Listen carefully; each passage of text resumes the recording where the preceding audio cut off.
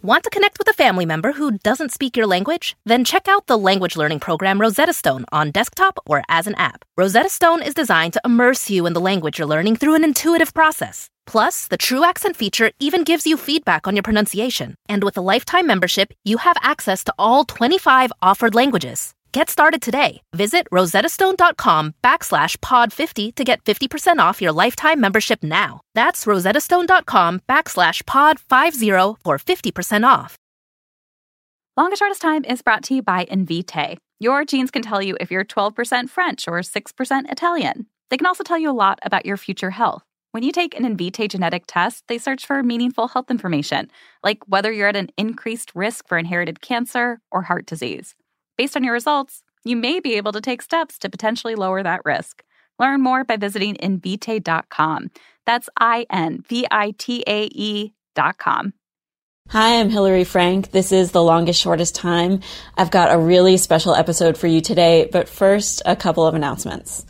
If you haven't done this already, please take a moment, maybe even now if you're at a computer, to sign up for the Longest Shortest Time updates on Facebook and Twitter. Easiest thing to do, just go to longestshortesttime.com, click on the Facebook and Twitter icons. I have some news about the show coming up, very exciting news. I don't want you to miss any of it. So sign up for the updates. Stay tuned.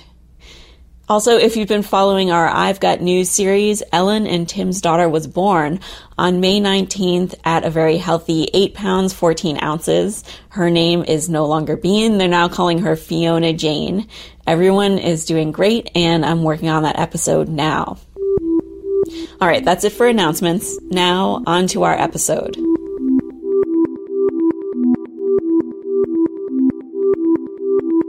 Ever since I became a mom, I've found myself having these kind of disturbing thoughts. Like, I'll be driving over a bridge and I'll think, what if this bridge collapses? Or this tunnel? Or what if this subway that I'm on blows up? What if the train warning system, with the arms that come down and the flashing lights and the ding, ding, ding, what if that stops working and a train is coming right when I'm driving over the tracks? I have these thoughts at least once a day, probably many, many more times. And for me, I think it all boils down to, well, if that happened, then what would happen to Sasha? Who would take care of her? Would she be okay? I think thinking about death more often once you become a parent is completely normal. I think it happens to everybody. But for most of us, the likelihood of a violent demise is actually really low. For some mothers, though, for people like my friend and colleague Kelly McEvers, that danger is very real. Yeah, right. So this is one of those moments where you're like speeding down the road in a car with dudes with guns. Kelly's an NPR war correspondent in the Middle East. You might have heard her on the radio. We had kids around the same time. Her daughter, Loretta, is 8 months older than my daughter. And Kelly recently did this radio documentary with Transom.org called Diary of a Bad Year, A War Correspondent's Dilemma. It's beautifully done, heartbreaking, really. You can find a link to it on the blog post for this episode at longestshortesttime.com, but I'll just try to sum up the premise for you. So you might remember a couple of years ago, there were two reporters, Tim Hetherington and Chris Hondros, who died in Libya after taking mortar fire. Sitting at my desk the next day, Tim and Chris's deaths hit Kelly really hard. I would pass my hand in front of my face, and it felt like it was weighted. I couldn't hear right, couldn't finish a sentence. She called this therapist that NPR has on retainer named Mark Brain. He suggests to her that her system is overloaded. What do you enjoy doing, Kelly? What fills your batteries? Spending time with my kid, I said. Her name's Loretta. She's a toddler now. Where's your daughter? Tell me about your daughter. Gosh, I didn't realize you were a mum. She stays with her dad, my husband, in Istanbul, I said, while I'm working in Baghdad. Ouch. Ouch, ouch, ouch. There's no beating about the bush. I mean, there's no getting away from that, Kelly. That's tough. Yeah. All of a sudden, Mark seemed horrified that I was doing this job, even though I have a little kid. I started to lose it. This is why I'm calling, I told him. I think this whole weird reaction to Chris and Tim's death is more than just some overloaded system thing. I think I'm really starting to question everything I do. I mean, why do I do this job? Why do any of us do this job? Kelly does some digging and discovers some research that suggests that one answer to why might be that war correspondents have higher levels of a neurotransmitter called dopamine, which, leads people to seek experiences that involve more risk, more adventure, more adrenaline. And, that's what Kelly's job gives her. Every time I hear Kelly on the radio, I try to put myself in her shoes. I wonder what it must be like to do the job she's doing while having a young child. And hearing her documentary answered a lot of those questions, but it also brought up a whole bunch of new ones. So I called her up at her studio in Beirut. I hadn't talked to Kelly since just before her daughter was born. She gave birth to Loretta 4 years ago in Riyadh, Saudi Arabia.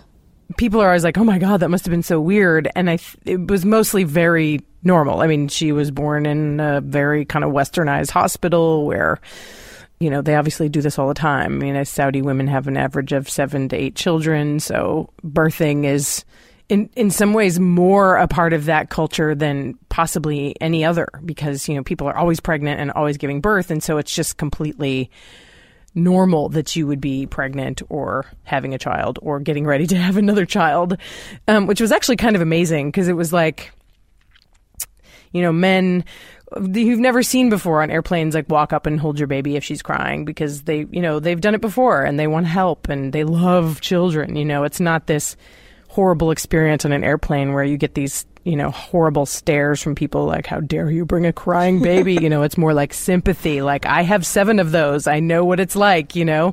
Here, hand her to me while you tie your shoe. So in some ways it was like the most amazing place on earth to have a baby. And I would love to do it here again. If I were going to have a child again, I'm sort of afraid to think about doing it in America. Just because of all the judging and the, all that stuff. Well, that was a question I had for you is like, because you're away from here, do you get to avoid the whole judginess factor between Totally. moms? Totally. Yeah, totally. I mean, none of it. I mean, I'm sure there are some people who have a pretty strong opinion about what I do with my life and what I've subjected my child to by living here kind of in the middle of the chaos, but they don't talk to me, so I don't have to hear it. And everybody else who lives here is doing it too, so they're not, I mean, obviously, yes, we sit around, we talk about, should we send the kids away for the summer? Things are getting kind of crazy, we talk, I mean, several of the other foreign correspondents who I know are women. A couple of them have children. We're all really good friends. We talk about stuff all the time, like, do you Skype or not? Do you tell them you're leaving or not? How much do you tell them? What do you tell them you do? I mean, so we have these conversations all the time, but yeah, I mean, it's nice. I'm in a non-judgmental bubble right now. So you're talking about these big picture things of like when you're around and when you're not around and stuff. What about even the smaller stuff like sleep training and whether you breastfeed or not? Like, is there judginess over that, or do you just do what you're going to do? Again, I was in Saudi Arabia when all that was going on. Like the first year of Loretta's life, I lived in Saudi Arabia. Breastfeeding, I mean, for middle class and upper middle class women, breastfeeding isn't the thing. Of course, working class women and women who live outside of the urban centers, I mean, of course, they totally breastfeed. I mean, that's just what you do. I mean, they never passed through this kind of 80s, mechanized, medicalized phase. They're sort of just still in the traditional world where that's what you do. So, to breastfeed in a culture like that in some ways is sort of like the poor person's thing to do. And it's kind of like, ew, it's not like, but nobody would ever say that to me. It's just uncool to judge people in that way. So how long were you with her after she was born, before you had to go off and report somewhere remote? I remember going to, I was super militant about breastfeeding her. In fact, I was like maybe one of the things about being far away from home was that I was like, I read like 3 books and then I was like, that's it. You know, I didn't have any peers to talk about this stuff with. So I was like super militant about things that now I kind of laugh about. I shouldn't have been so militant. I was like, she's only getting breast milk until she's a year old and no formula, not a drop of formula is going to pass her lips, you know, and even when she starts eating food, it was stupid, you know, but I had this crazy thing that I was just going to feed her breast milk. You know, I was constantly pumping and freezing and stuff, knowing that I was going to have to run off on a reporting trip. I think she was a few months old when I had to leave like on an overnight trip or like an all-day trip. And that was, of course, to the Yemen-Saudi border. Yemen was kind of in the middle of this like civil war thing in the north. And the Saudis had been getting involved with their warplanes. And so they took some of us on this kind of embed with the Saudi military for like a day. It was all kind of a joke. But it was like my first sort of intense, like, I'm not going to be home all day. I hope there's enough frozen milk. Oh, my God, you know, kind of experience. And I was definitely like the first time I would was, you know, trying to surreptitiously pump. Like I was at a checkpoint. We were stopped there for a couple hours and I went into this bathroom to pump. And I had this little, you know, black bag. You know, you didn't know what it was, but it was like a little cooler and had my pump and stuff. And then I came out and the guys thought that I was like some CIA agent and that like the thing in my black bag was like this like, you know, honing device or something, or that I was like calling into the mothership and that's why I'd been in the bathroom for so long, you know? So then like I like pantomimed to them what I was actually doing, and they were so mortified and embarrassed that they had like intruded on this private womanly space that like they just like they couldn't even look at me for the rest of the day, and we ended up getting through this checkpoint. It was really really funny. That is the best pumping at work story I've ever heard. Yeah, right. On the Saudi Yemen border at a checkpoint. And then, yeah, because I was always wearing this abaya, which is this like, you know, full length black gown thing. So I could just like stick the pump in there and wear a hooter hider and like pump if I was full, you know, and I was in a taxi. But yeah, that totally freaked people out too. But yeah, I mean, it's kind of interesting. Like there's certain things that are super sensitive and super taboo, but there are other things that as a foreigner, you can just kind of get away with because you're just the weirdo. People are just like, oh yeah, that's the weird American doing weird American things. So, you and I, started out at this, sort of same point right before we had our kids, because you, were an editor at Week in America. You were my editor when I was reporting for the show. You left, I guess, to go to Saudi Arabia, to go to the Middle East at least. Basically, yeah, that's when I moved to Saudi Arabia.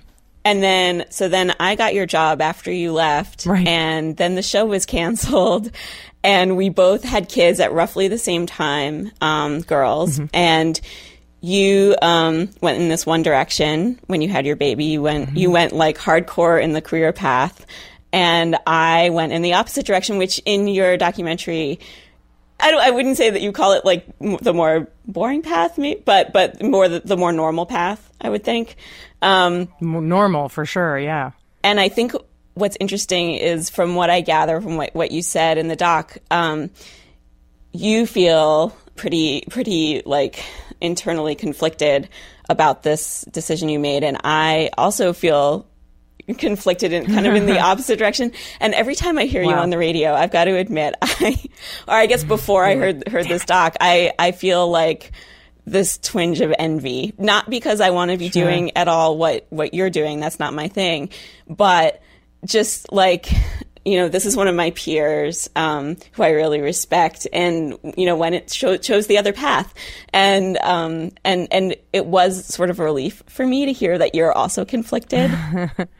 And that I'm totally fantasizing about your life, like all the time. I mean, it'll be different when I actually have to live it, but like I think about it all the time. So what's your fantasy of, like, if you go my route and become like the suburban mom, what do you imagine that's like? It's maybe not in the suburbs. That might be a little bit too tough.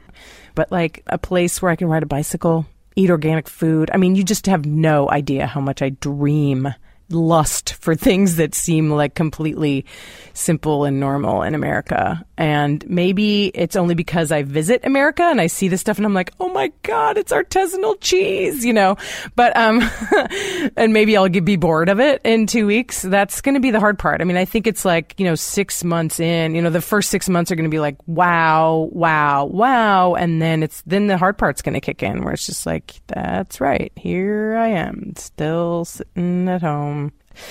It's one of the most gut-wrenching decisions I've ever had to make. And I still haven't even totally made it. I mean, it's like this psychotherapist who I talked to in the piece, who I'm still talking to, says it's like quitting drugs, it's like quitting smoking, it's like quitting heroin, anything. And I really now understand. It's like so hard.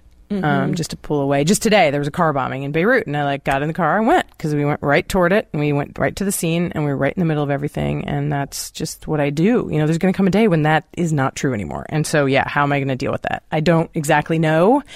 I think the key for me is trying a job that's probably still involves a little bit of the adrenaline, covering something like crime, guns, the border, something along those lines probably makes a little sense to ease me out of this. You know what I wonder? I think kids get more and more interactive as they grow out of babyhood. So you're saying you're gonna try to give up this one form of adventure in your life, for your family, and then try to create a different form of adventure that will be just as satisfying. But I wonder if Loretta will become more a part of that adventure as she gets older and is more able to kind of contribute to the adventure. Yeah, I think about that too, right? I mean, I think I'm trying to graft my own personality onto her, as we do with our children, to see her just take off on a bicycle. The first day we were tubing behind a speedboat on her fourth birthday. She was going one-handed, being all daredevilish. I'm see, that's my kid. Not fair to her. Need to pull that back a little bit. But I mean, so I want to think that she's totally adventurous and she'll just be a part of this. We're right now we're dragging her to all these things, but hopefully she'll be the one leading the way. But she also may end up being one of those kids who says at one point, can we just not move anymore? Can we just stay somewhere? Or, maybe she won't even be able to say it. I'll have to figure it out for myself. I've tried to prepare myself for that because I know a lot of kids who've, children of diplomats and military people who've moved around a lot. It's not a great life, so I'm pretty wary of doing that to her. I don't want to force her to be adventurous if she doesn't want to be. But it is something that I want to do. I mean, if I were alone, if I were single, if I weren't a mother, I would stay here. I would stay in the Middle East. I'd probably stay here for a decade. I'd be one of those people, one of those old timers, if I survived, who was still sitting at the bar telling war stories 10 years later. But I think I grumble about a lot of my everyday stuff with my daughter. But now that I'm talking to you and I think about this, I'm being a mom is going to be the most amazing adventure of my life. Mm-hmm. Do you feel that way too? The psychotherapist said that to me. He's you can go into Syria. He's your bag is packed. That it's a well-worn path. You know who to call. You've got that down pat. He's this thing you're about to do, this is the scary thing. This is the brave thing. This is the big unknown. Yeah. And I think that was one of the most, God, that was the best thing about when I was pregnant and when I did give birth to her. It was just holy crap. This is a whole new level in the video game of adventure. This is the adventure. This is the real thing. Yeah. Because you really just have you can't control it. You can sleep train them or whatever, but that feeling, I don't know if you had, just that inevitability of it all. She just kept getting older. There was nothing you could do, all of a sudden you were just face to face with your mortality in a way that you never had been. And you're just I want this to stop. And it can't, there's nothing that can stop it. It's just rolling on and you've got to face it every day. That's pretty cool. Right. You are so close to death when you're doing your job in the Middle East all the time. But it's true, giving birth, I've never felt closer to death than when I gave birth. Nothing made me face my mortality like having a child. Nothing. Not dodging a sniper, not, embedded with U.S. troops in Iraq. Nothing. But that, having a kid, oh, wow. Yeah. It was like the march of time is upon us. And then the constant fear for their life? Yeah, of course. Like all of a sudden you have to care about something so deeply and so completely that of course you think about death all the time. It's just like 40 years of not thinking about death. I mean, it's obviously part of the, halfway point in life as well. But wow, yeah. A kick in the face with death. Kelly goes on vacation on August 1st. It will have been 3 weeks since she last saw Loretta. She is very much looking forward to that first moment when Loretta runs into her arms at the airport. It's a move they've been practicing for years, and Kelly hopes to not have to use it for a long, long time. There's a picture of Kelly teaching Loretta to ride a bike at longestshortesttime.com, as well as a link to Kelly's documentary. Thanks to Kelly McEvers, Jay Allison, and Transom.org for giving me permission to air a clip from that doc. Please remember to follow me on Facebook and Twitter. Like I said, exciting announcements coming. Tell your friends. And as always, if you have a story of a surprising struggle in early parenthood that you'd like me to consider for this podcast, go to longestshortesttime.com and click Contact.